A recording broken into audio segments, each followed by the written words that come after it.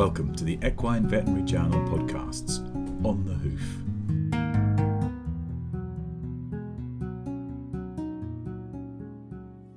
Hello, and welcome to this month's edition of the Equine Veterinary Journal's On the Hoof podcast, in which we aim to summarise a selection of accepted early view or recently published articles.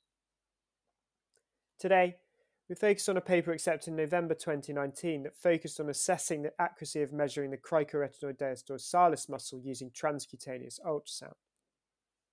Primary authors were Masato Sato and Tohu Iguchi, who operate out of the Mitsubishi Animal Medical Center in Hokkaido, Japan. Using overground endoscopy to assess recurrent laryngeal neuropathy is considered the gold standard method of diagnosis. However, recent research has focused on less complex and more widely available diagnostic methods, such as ultrasonography.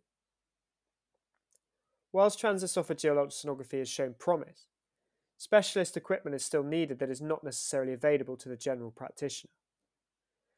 In using a 7.5 MHz linear transducer transcutaneously, the authors aim to describe and validate a method for assessment of the cricoretinoideus dorsalis muscle can be performed easily and quickly in the field.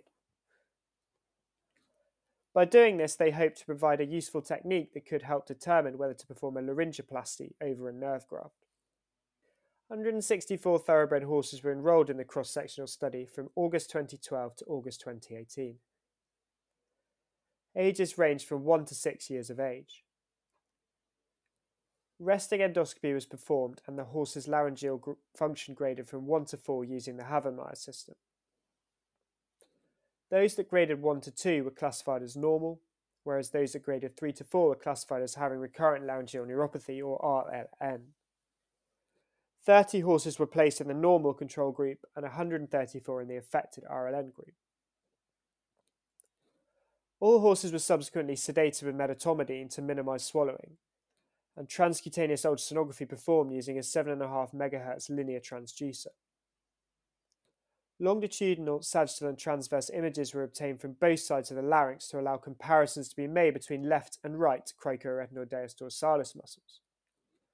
2 recordings of maximal thickness of the muscle in the sagittal plane were then recorded, together with the cross-sectional area of the muscle in the transverse plane.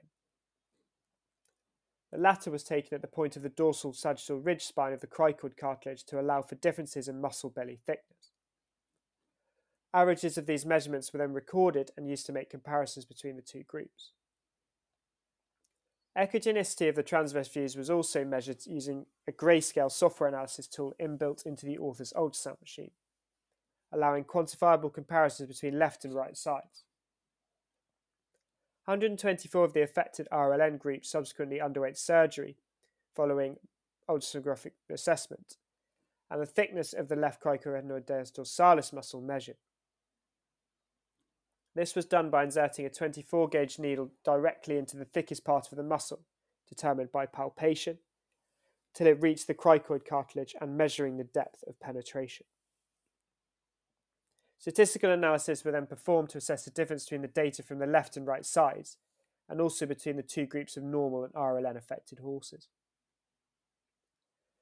The authors found that the RLN affected horses had strongly significant, i.e. p-values of less than 0.001, differences between the left and right cricoretinoideus dorsalis muscles, with the left side being approximately 2/3 of the cross-sectional area in maximal thickness compared to the right side, and significantly more echogenic.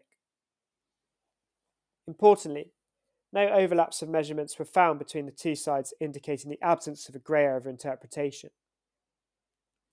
Furthermore, at laryngoplasty, the thickness measurements were significantly correlated to those found under ultrasound, supporting the technique's accuracy.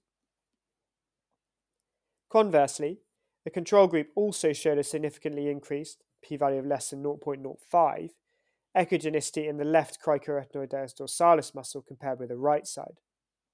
Indeed, there was a large amount of overlap between the groups, which was not the case in cross-sectional area and maximal thickness measurements.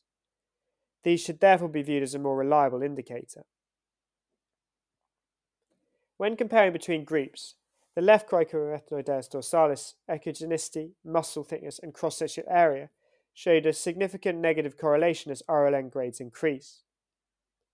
Further to this, The thickness and area of the right cricoretinoideus dorsalis muscle was significantly correlated positively to the RLN grades, although only significant in grades 3.2 and 4, indicating a compensatory hypertrophy in significantly affected horses. Ratios of the above parameters were between 0.75 and 0.6 of control horses, depending on the severity of the RLN, which corresponds to ratios of less than 0.8 found under transesophageal ultrasonography. Major limitations of this study were that it was not blinded and no overground endoscopy was performed. Since dynamic collapse has been seen in grade 1 RLN horses, and normal abduction is evident in horses with grade 3.1 RLN, this may account for some of the overlap observed in the study. Furthermore, the more rostral location of the larynx in draft and warm blood bleeds may make the technique redundant in these types of horses. Further work is therefore needed to validate it universally. To conclude, this study suggests that transcutaneous ultrasonography may serve as a useful tool for assessing the cricoretinoideus dorsalis muscle in thoroughbreds.